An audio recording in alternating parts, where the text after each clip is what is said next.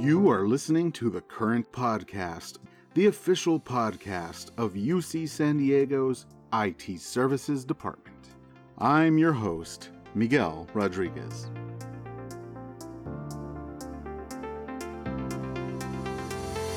Today is Wednesday, August 16th. The annual Staff Summer Celebration takes place tomorrow on Thursday, August 17th from 11:30 a.m. to 1:30 p.m. at the new state-of-the-art Epstein Family Amphitheater. Visit the Blink homepage and sign on to Staff Summer Celebration to find more details on that event and, of course, to register for your ticket. This event is open to all staff, but a ticket is required to enter the venue. In other news, if you happened to miss Monday's all-hands meeting, don't fret. The recording can be found by clicking on the ITS all-hands meeting article in the news module of the current homepage. From there, you can navigate to the media space to watch the recorded meeting. And although the current podcast has been enjoying its European-style August break, our intrepid tech historian Paul Kruger never rests. Let's send it over to Paul for another technological trip through time with This Month in Tech History. Hey everybody, it's Paul Kruger with This Month in Tech History for the month of August.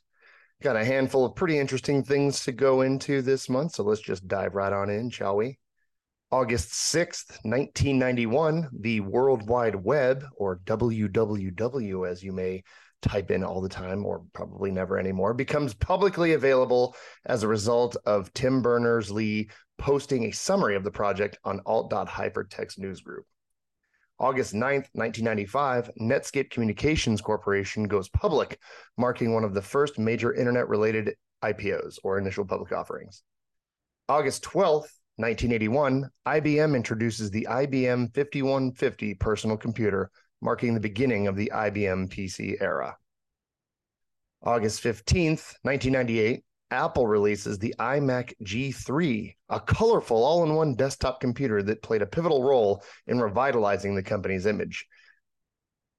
August 25th, 1991, Linus Torvalds posts a message announcing the creation of the Linux operating system kernel, laying the foundation for the open-source Linux operating system. August 26, 2003, NASA's Mars rover Spirit is launched, embarking on a successful mission to explore the surface of Mars. August 9th, 2011, Google announces its acquisition of Motorola Mobility, signaling its entry into mobile hardware market. August 24th, 2012, speaking of mobile, Samsung is found guilty of infringing on Apple's patents in a high-profile legal battle, resulting in a jury awarding Apple over $1 billion in damages. August 19th, 2014, Google announces the formation of Alphabet Inc. as its new parent company, restructuring its various businesses under separate subsidiaries. August 21st, 2017, a total solar eclipse occurs over North America, leading to a surge in online streaming of the event and sparking conversations about the internet's capacity to handle such events. And fun fact, I actually drove all the way up to Idaho to see that. And you know what? It was completely worth it. Highly recommend going to see a total solar eclipse if you ever get the chance to do it next year in Dallas.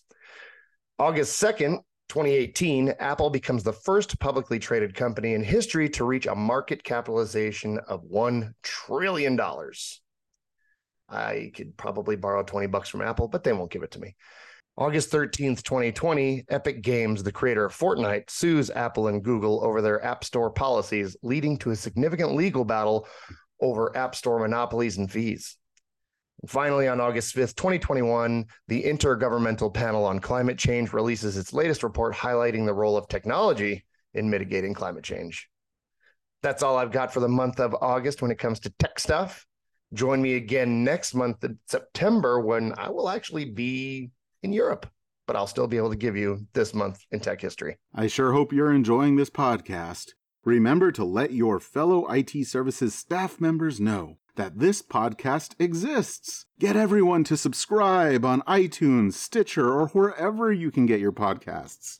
This podcast is a collaborative effort, and we want to hear from you. If you have any ideas for podcasts or topics, send them to me at its-podcast@ucsd.edu. That's it for today. Keep an ear out for the next episode of The Current Daily.